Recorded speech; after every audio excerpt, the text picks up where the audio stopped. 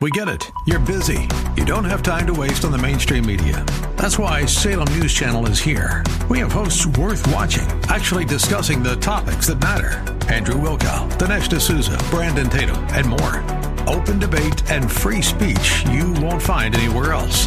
We're not like the other guys. We're Salem News Channel. Watch anytime on any screen for free 24/7 at snc.tv and on Local Now, Channel 525. 009. The following program is sponsored by the National Prayer Chapel.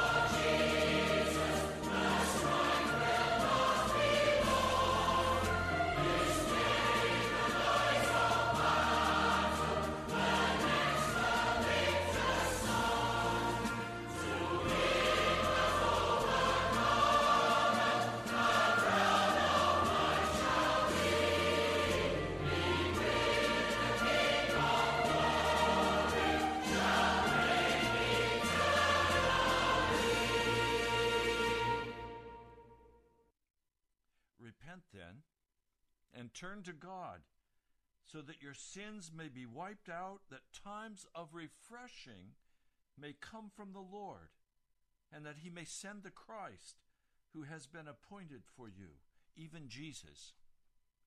We need those times of refreshing desperately in the American church today. It's called revival.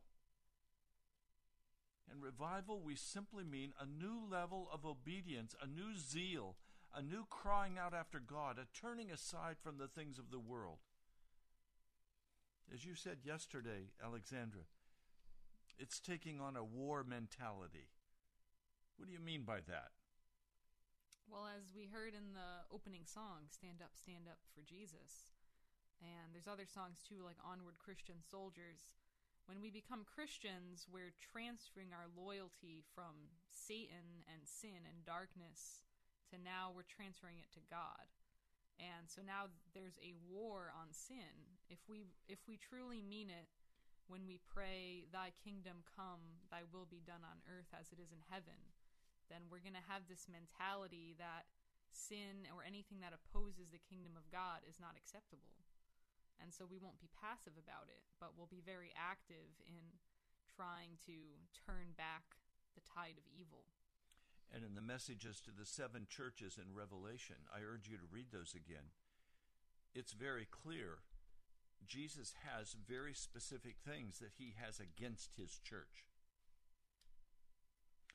And those things have to be dealt with. And one of the questions that Alexandra and I have been talking about today, in fact, are the people in the church but walking in sin, are they saved?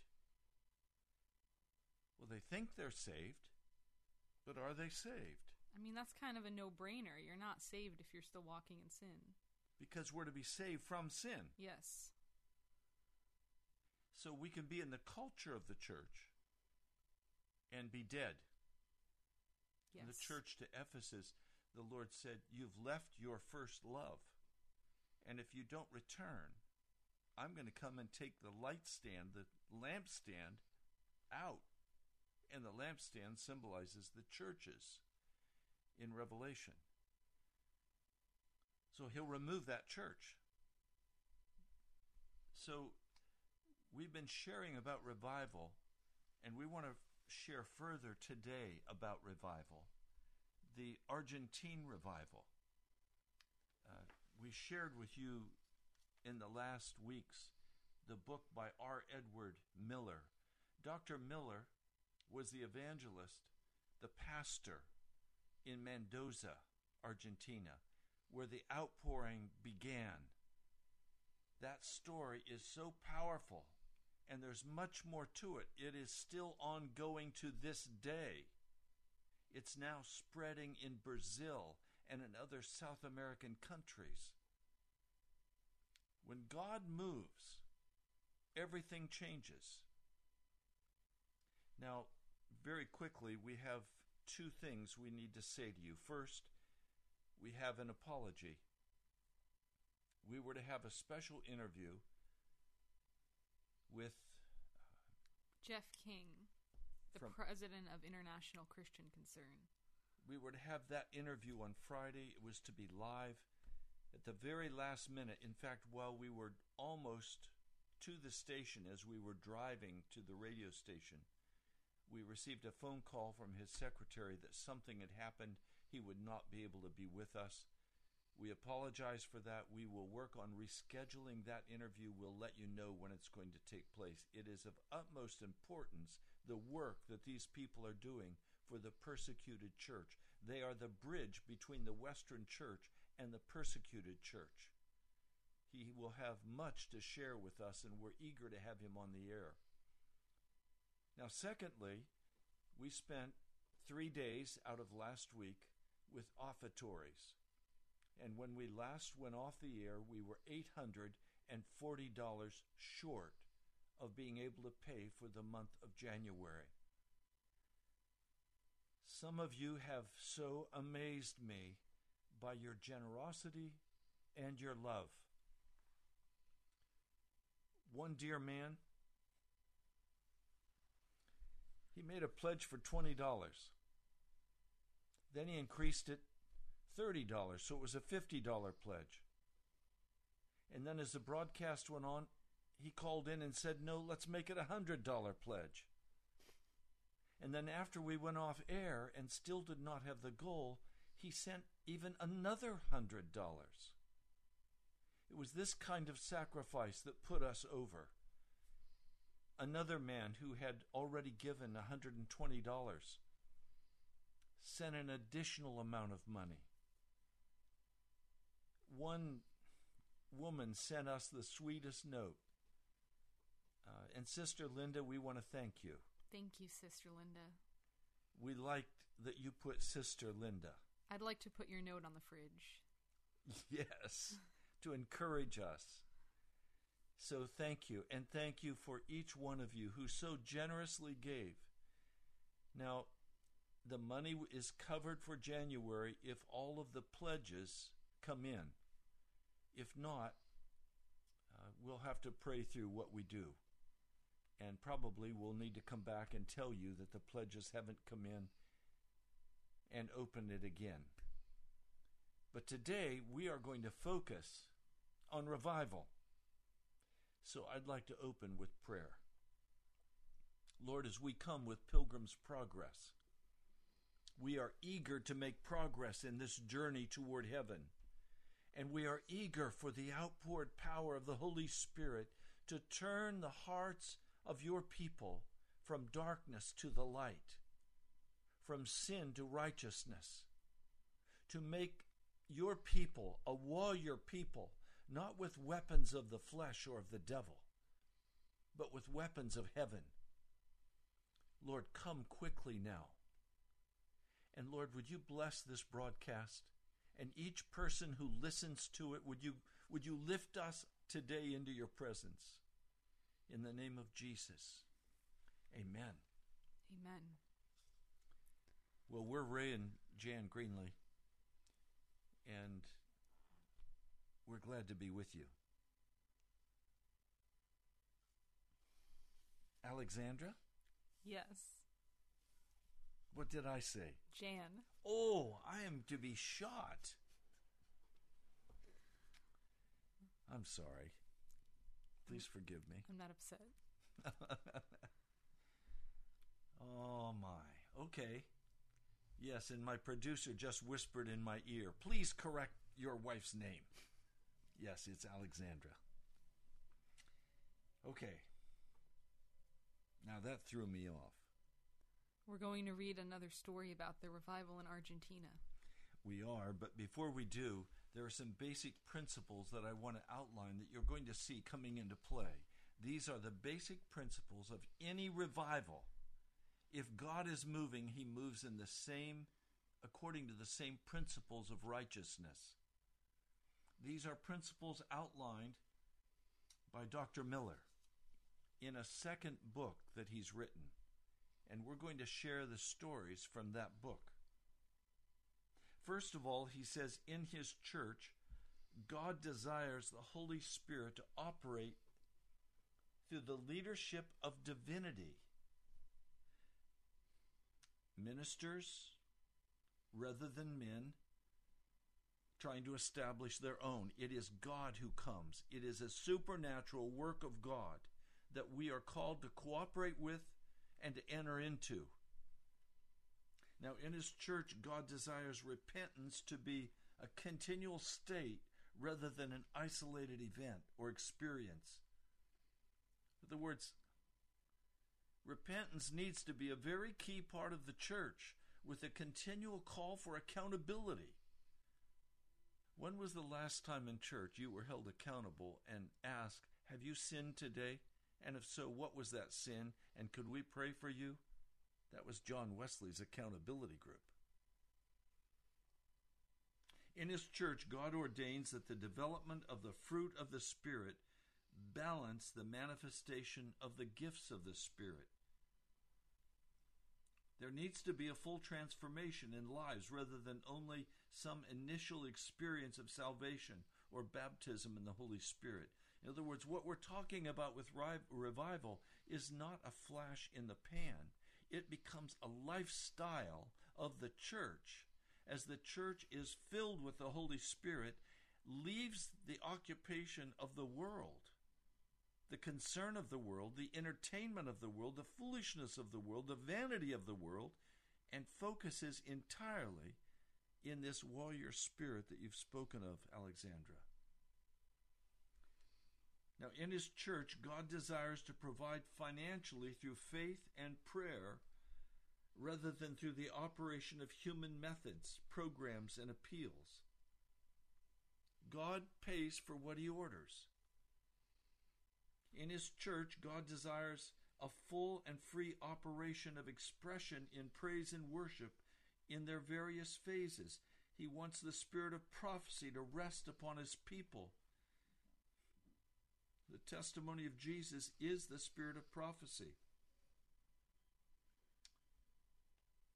In his church, God teaches his children to move into his presence through worship and praise with continual cleansing of their hearts. There's nothing, Alexandra, there is nothing uglier to me than praise and worship of a sinful people who are not sold out to Jesus. It's an oxymoron. It's impossible. And then to expect the presence of God to come into a church because of praise and worship where sin is not confronted or dealt with.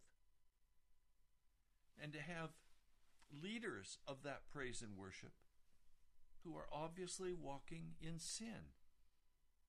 homosexuality in some churches. It doesn't work. Now, I want to share with you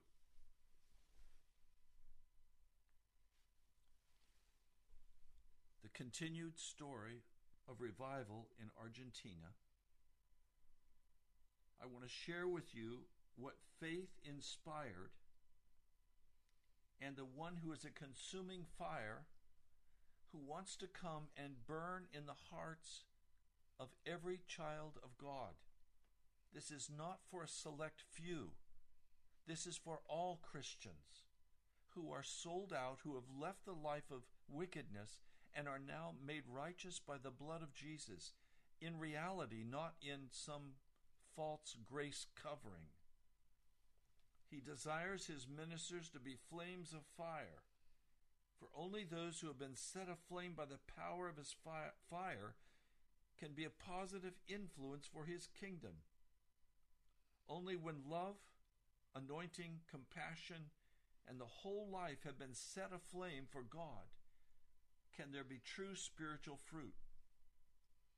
The Holy Spirit himself is the flame that kindles love into passion and consumes the flesh and the carnal, as the sun is the flame that consumes itself, bringing life, light, and fire and power into our world. So even the Holy Spirit is the divine fire that sets aflame and kindles fire in the hearts of his people. So we want to share this story with you. And Alexandra, would you begin with the first story? Yes, and this chapter is called Fire in the South Forest. This is from Dr. Miller's second book on the revival in Argentina. When the angel of the Lord appeared to Alexander, the Polish lad, in the small hamlet of City Bell, he said, "Argentina, I am sending you a powerful wave, but woe unto you if you reject it, and it return to me." In 1949, in the Andean town of Mendoza, that powerful wave began to flow for the first time to a small group of 6 cold, disinterested, apathetic church members. Overnight, they were transformed into believers aflame with the glory of the fire of the Lord, who went out into the streets of the city and brought others with them to God's house. Within 6 months, the church was filled with new converts, saved, healed, and filled with the Holy Spirit, who also went out and brought in others. A dead church came vibrantly alive when the fire of the Lord filled it. In 1954, the same powerful wave of spiritual life flowed out to the dwellers of Argentina's capital city, Buenos Aires, gathering in its flow tens of thousands of the unconverted, and bringing them to the large sports stadium, where the Lord saved and healed them under the ministry of Tommy Hicks. But now, some months later, the impetus of this grand awakening had already subsided. Of the wave of fire that had swept the city, only embers and coals remained. Had Argentina truly accepted that powerful wave, or had she rejected it? Was the revival awakening in Buenos Aires the end of this powerful wave promised by the angel? Had God withdrawn this wave as he had warned he would do if Argentina rejected it? Could we expect God to move in other Argentine cities, as he had in Mendoza, City Bell, and Buenos Aires? Deeply pondering these questions, our small evangelistic party of 5 stood on the large empty platform of the still emptier sports stadium we had rented in the seacoast town of Necochea for an 11-day healing campaign. Unfortunately, none of our group, which included 3 national workers, my wife, and me, was a renowned healing evangelist. All were but members of God's corps of unknown are-nots. Would anyone come to the meetings? Would God work in Necochea as he had in Buenos Aires? Would he heal? Work miracles? Would anyone receive the Lord as Savior? Or would we be laughed out of town in humiliating defeat? Questions, fears, and doubts as snarling wolves assailed us, and a still greater unanswered question stabbed at us. Would revival fires continue to burn in Argentine cities? Would this powerful wave of divine life continue to flow as God had promised? He did not strive nor cry, neither did any man hear his voice in Necochia's streets. Yet the lowly Nazarene healed her sick and forgave her sinful. With no spectacular blaring of heralding trumpets or ringing of high priestly bells, the Master of Men moved silently among the people, healing the sick, speaking peace to the troubled, and binding up the wounded. Word spread quickly from one person to another. When the meetings began, only a few curious seekers straggled in. After a few nights, the stadium was crowded. When the 500 chairs were filled, many people were obliged to stand. All classes of people were represented, the high degree and the low degree, and all the degrees in between. Side by side they stood on the common ground of sickness and suffering, torment and tragedy. Doctors, lawyers, merchants, thieves, atheists, Catholics, witchcraft devotees and charlatans, idolaters and spiritists, the sincere and the scoffing, the needy and the two needlers, the curious and the complaining, the desperate and the derisive, a heterogeneous whole upon which the Spirit of the Lord began to breathe. Each night was the same. When we gave the invitation for those desiring salvation, every hand went up. Carefully we clarified the request, concluding that the people hadn't understood. Again, the same hands were raised. The invitation and the response were repeated several times. Finally, we asked only those who were truly and sincerely desirous of giving their hearts to the Lord to come forward. Nearly the entire congregation came. If giving yourself to Jesus was part of the process of receiving healing, all were more than willing. As the people gathered around the platform, I explained how to accept Christ as Savior.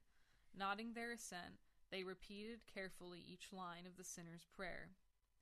Because they responded to the invitation for salvation each succeeding night, I questioned how they could give themselves to the Lord so many times. Their naive answer astounded us. We know we have already given ourselves to the Lord, but we must continue coming, for each time we come, we receive more. Our bulwark of long years of established theology began to tumble as we realized that these people were reaching up to God from the depths of a very deep darkness, and it was a long way up. Our prayers were the bridge that God was using to bring them to Himself. As they responded each succeeding night to the invitation, their faith and understanding grew. As the people stood before me in the prayer line, I was acutely conscious of the great evil in their lives: adultery, lying, rebellion, vice, and filth of every kind. But even greater was my realization of the tremendous love and mercy of Jesus, who giveth to all men liberally and upbraideth not. Jesus came not to condemn, but to show mercy, not to find fault, but to justify, not to blame, not to reprove, but to forgive. Although it meant remaining with the people until the early hours of the morning, I prayed for each one individually. The unchurched, ungodly crowd gathered around me, some smoking, others half drunk. All were pagan sinners. As I laid hands on each one to pray for healing, I asked God for pardon, not for justice or judgment.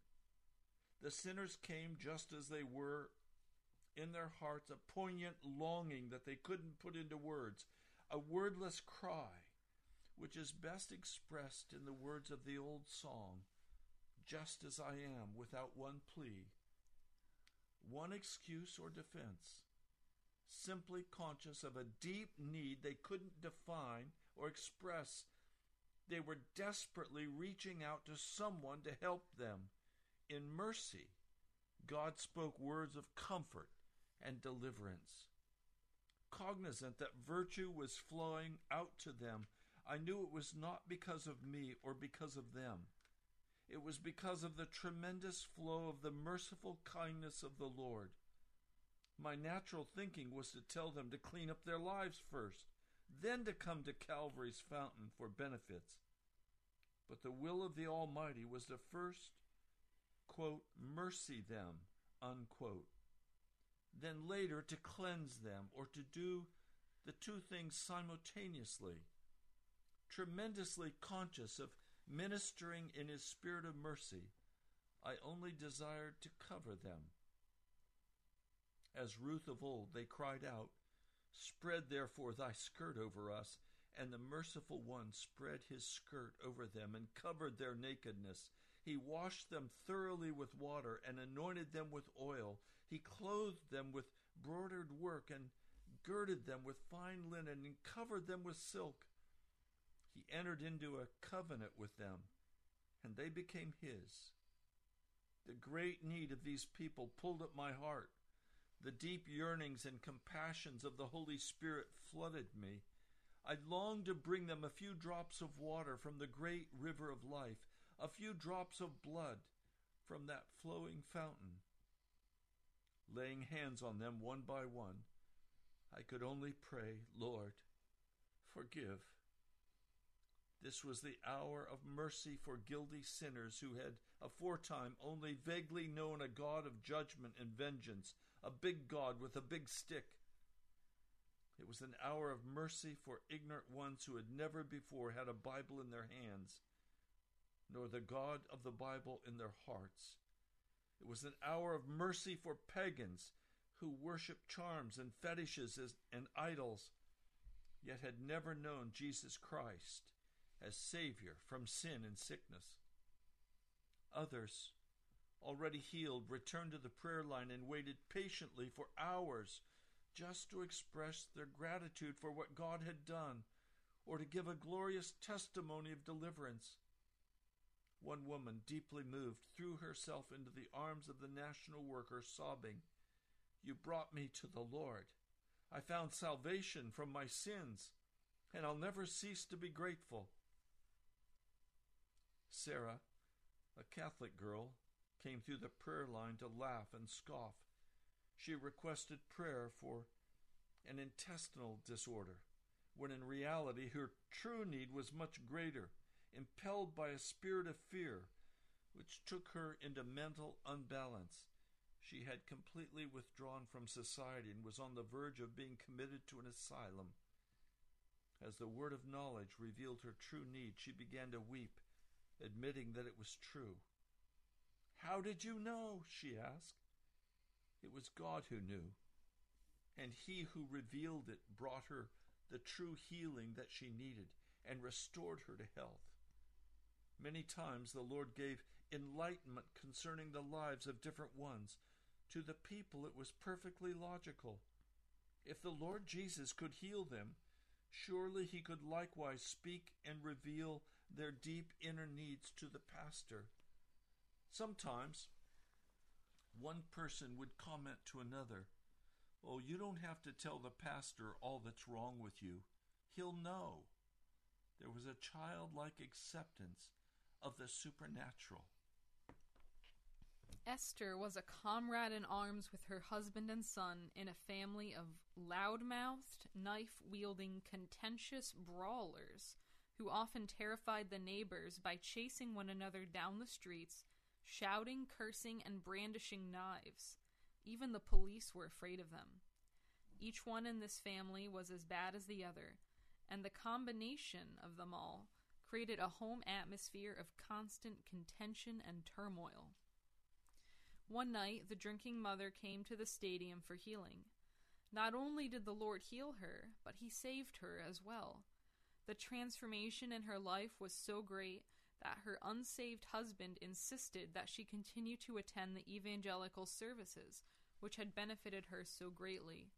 The former inciter became an intercessor, And she waited before the Lord for the fulfillment of his promise, "Thou shalt be saved, and thy house." Widow Dona Valeria was completely broken down in health, lonely, and discouraged until she came one night to the stadium for healing. Overnight, God healed her of her many afflictions and transformed her into a mother in Israel to the new believers. One evening, as she was kneeling by her bedside praying, she was surprised to find herself weeping.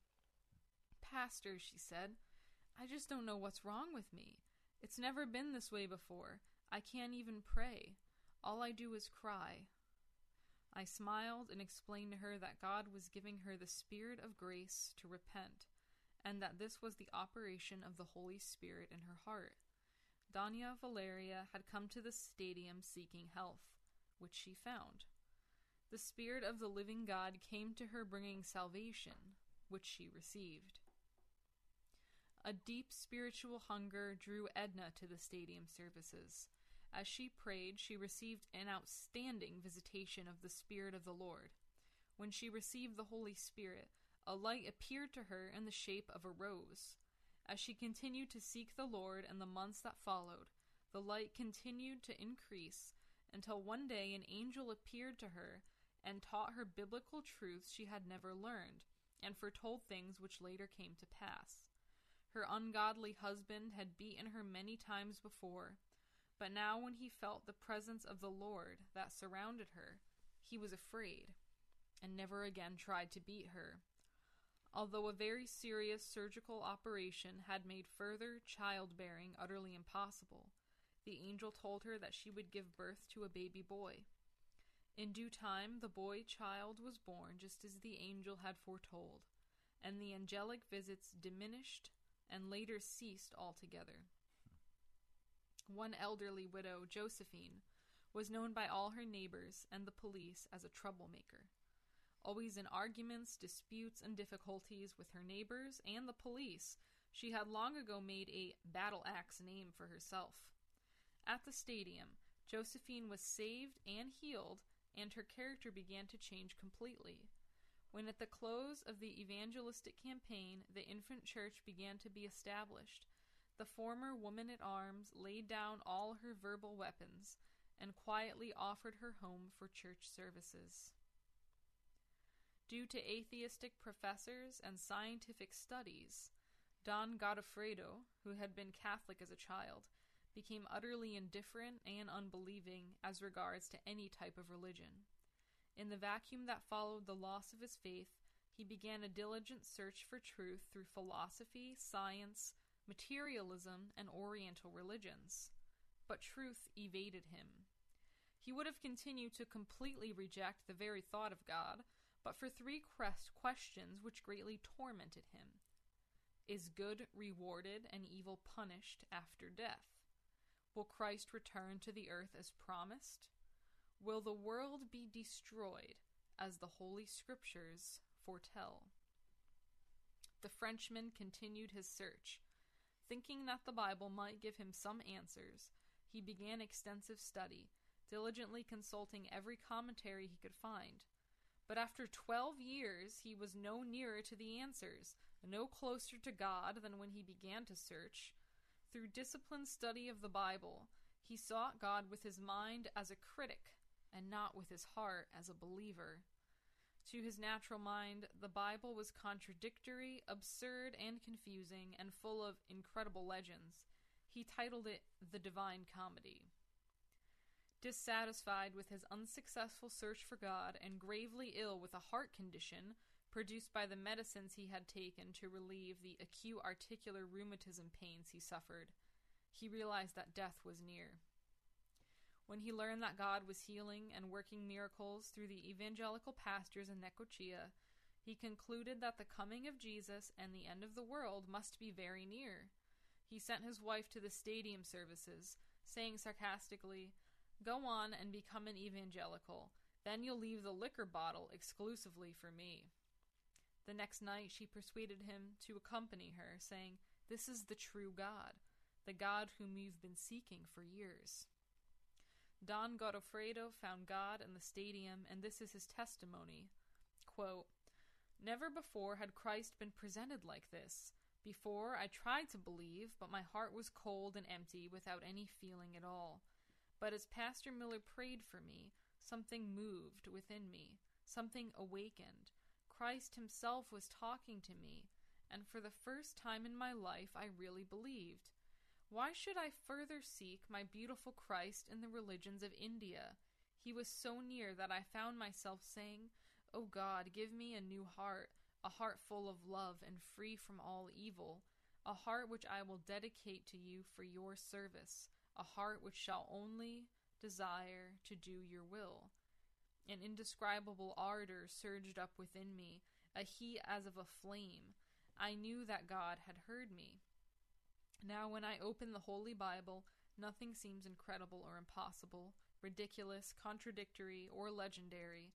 It is no more a book of fables. It is his word, the truth, written by his inspired holy prophets. No longer do I seek to understand God through reason and analysis. He is the way. I know. I believe. No longer do I listen to the devil who whispers lies in my ears. He flees from me when I arise in faith against the lies which he hurls at me in his attempt to get me to draw away from God. He can't rule me any longer, for Christ is my King. He is with me all the time and lives in my heart.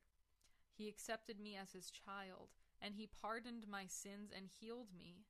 No longer will I search for him in science or philosophy, for I have found him and my life has been changed. As a curious one, I entered the stadium. As a transformed one, I went out." You know, there are some common themes in these stories that are so powerful. The mercy of God coming on those who are undeserving. A total change occurring in the compassion and love of Jesus. Why are we not experiencing this in the American church? That's troubling to me. It is troubling, but I thought one of the things that we just read was about how the people came to the meeting, and even though they didn't have any religious background, they were very aware of their need, and they didn't have any excuses. They knew they were sinners. Yes. And they were desperate. So if Jesus could help them, then they were willing to receive Jesus. It was simple. That simplicity we've confused here in America.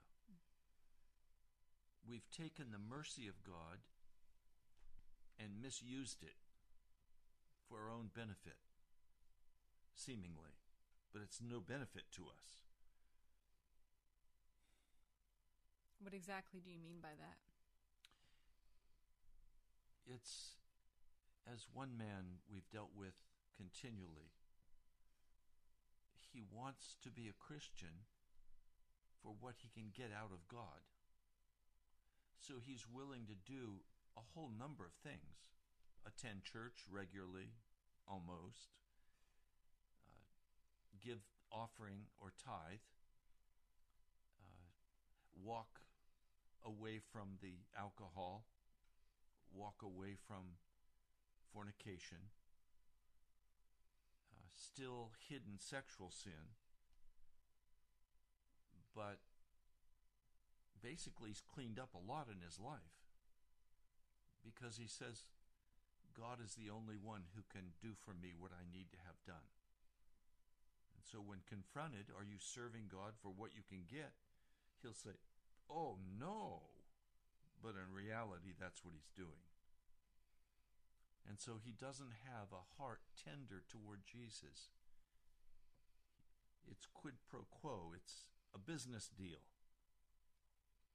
So his heart is not a warrior's heart for the kingdom of Jesus.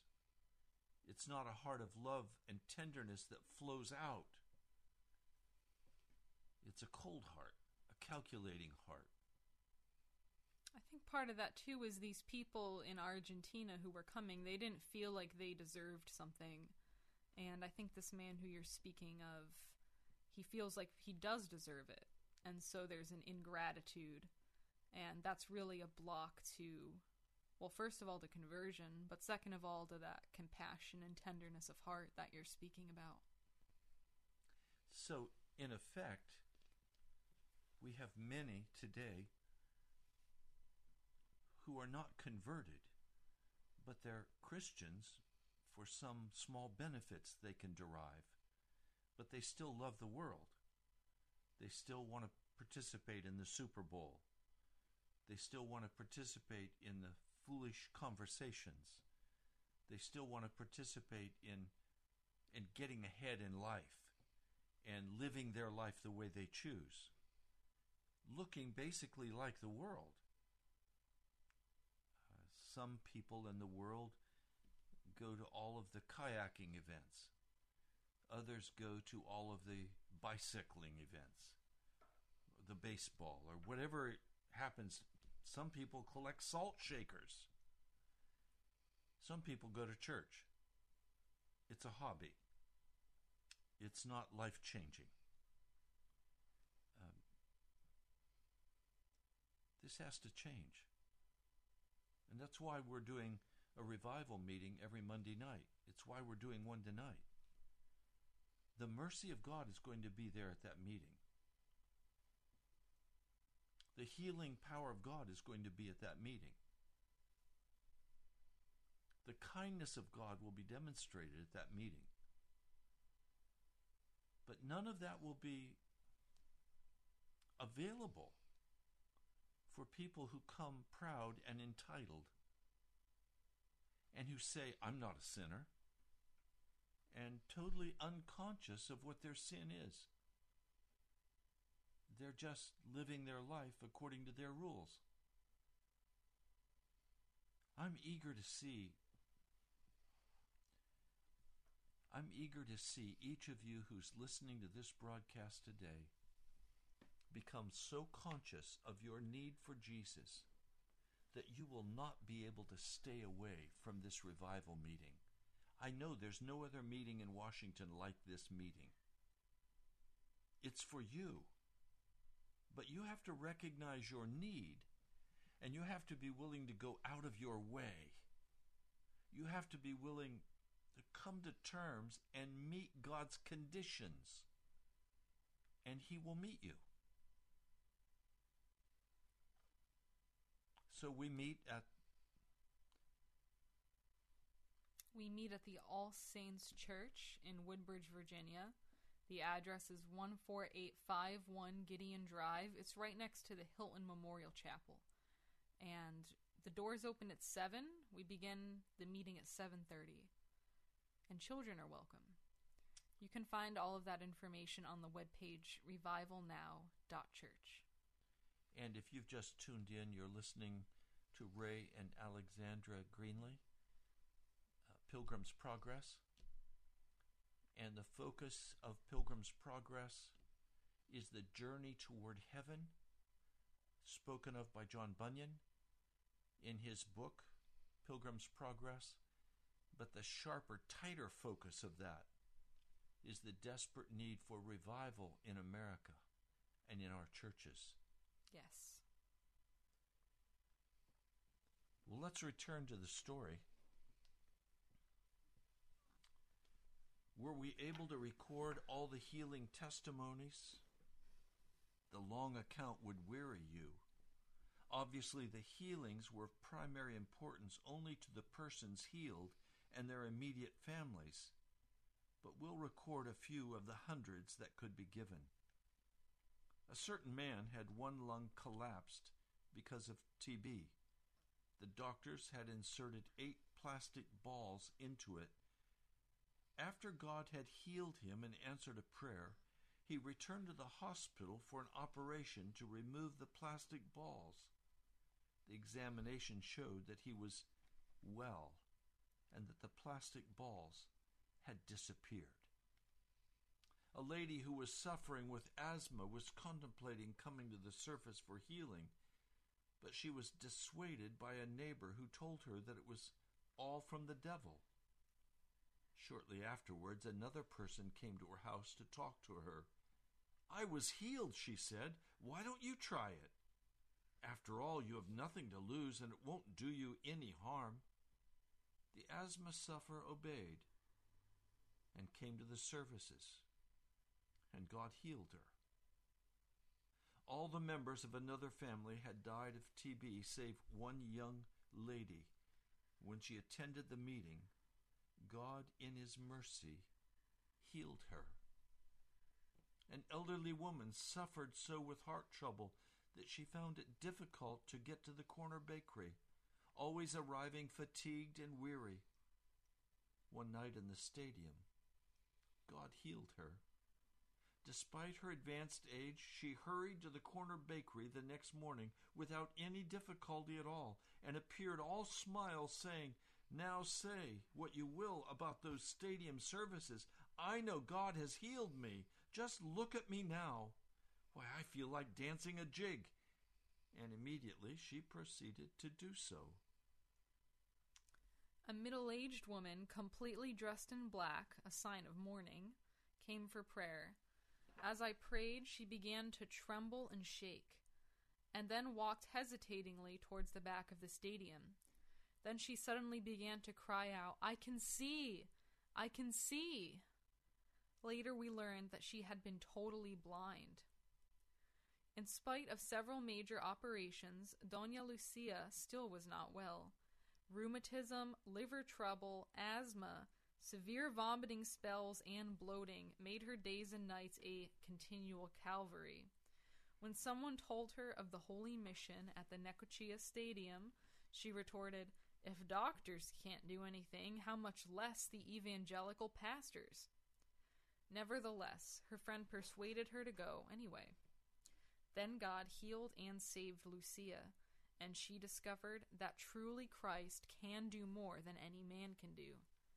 After the stadium services had closed, she continued on as a faithful believer in the newly formed church.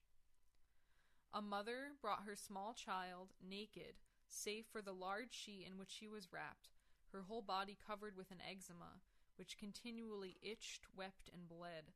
Doctors had been unable to cure her. After prayer, the eczema began to dry up and the itching stopped. The child was completely cured. Traveling from a nearby town, a mother brought her demon-possessed daughter. The child, unable to sleep at night because of repeated attacks, was so nervous that she created a scene wherever she went, pulling things apart and fighting with other children. During the campaign, the attacks did not return. Night after night, the child sat attentively through the long services and then played quietly with the other children as we prayed for the sick for several hours more. The demons had been ordered to leave, and they had gone. Another child, possessed by 2 demons, resisted deliverance for a long time. The demons argued, refusing to come out. Suddenly I realized that I was asking the child questions in English, and the demon, though through the little girl, was answering in perfect Spanish, having understood every word I had said. Even though the child didn't know a word of English, the demons gave her understanding. After a lengthy battle, the 2 demons left. The people showed an unusual hunger for the Word of God and purchased all the Bibles we could obtain. The Bible was once again a bestseller.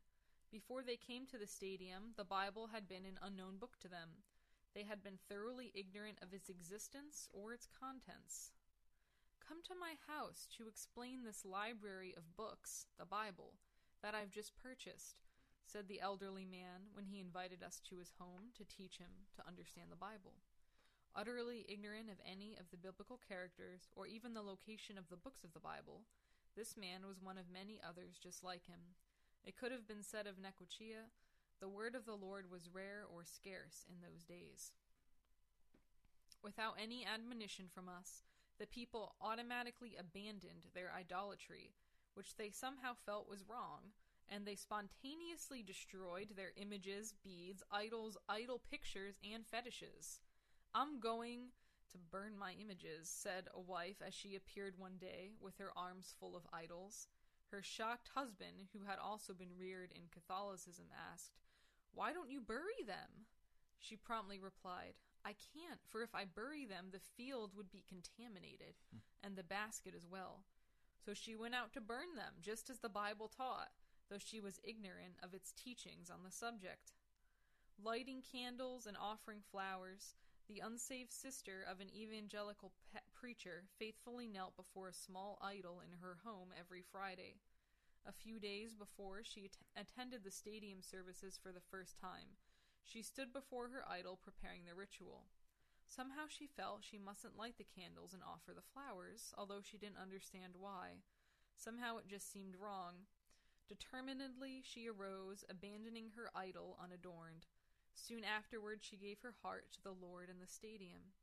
"Now I understand," she said, "why I abandoned my idol. God was already working in my heart." A famous idol, the Virgin Fatima, had been brought by her priest to Necochea to bless the stadium and to work miracles. The holy mission of Fatima had ended without any miracles shortly before our campaign began. The local priest, desirous of stopping the meetings and stirred by reports of healings among his parishioners, complained strenuously to the stadium owner, a prosaic businessman. "Why do you allow those evangelicals to have services here when the Virgin just recently blessed this stadium?" the priest asked. "You're mistaken, Father," replied the owner, who was now convinced that God was truly working miracles among the people. "The Virgin didn't bless the stadium at all. She didn't even open her mouth. It was you who blessed it. Furthermore, the stadium is a place of business, open for rental to all who can pay for it." The campaign continued on.